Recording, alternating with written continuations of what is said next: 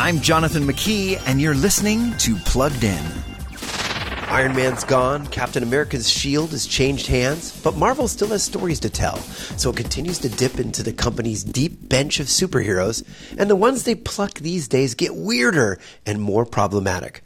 Take the new Disney Plus series Moon Knight, for example, bringing us a hero broken into two contrasting personalities. There he is. Hello, man in the mirror. I know you're scared. A bit, yeah. I know you're confused. You weren't supposed to see any of this. This setup allows for some clever storytelling, good acting, and thought-provoking themes, but this show is really dark. Our hero seems like he's possessed by an Egyptian god, and the show's got some of the harshest violence we've ever seen from the channel, not to mention the language. If family entertainment is what you seek, keep scrolling. Before streaming the latest shows, visit PluggedIn.com/radio. I'm Jonathan McKee for Focus on the Family's Plugged In.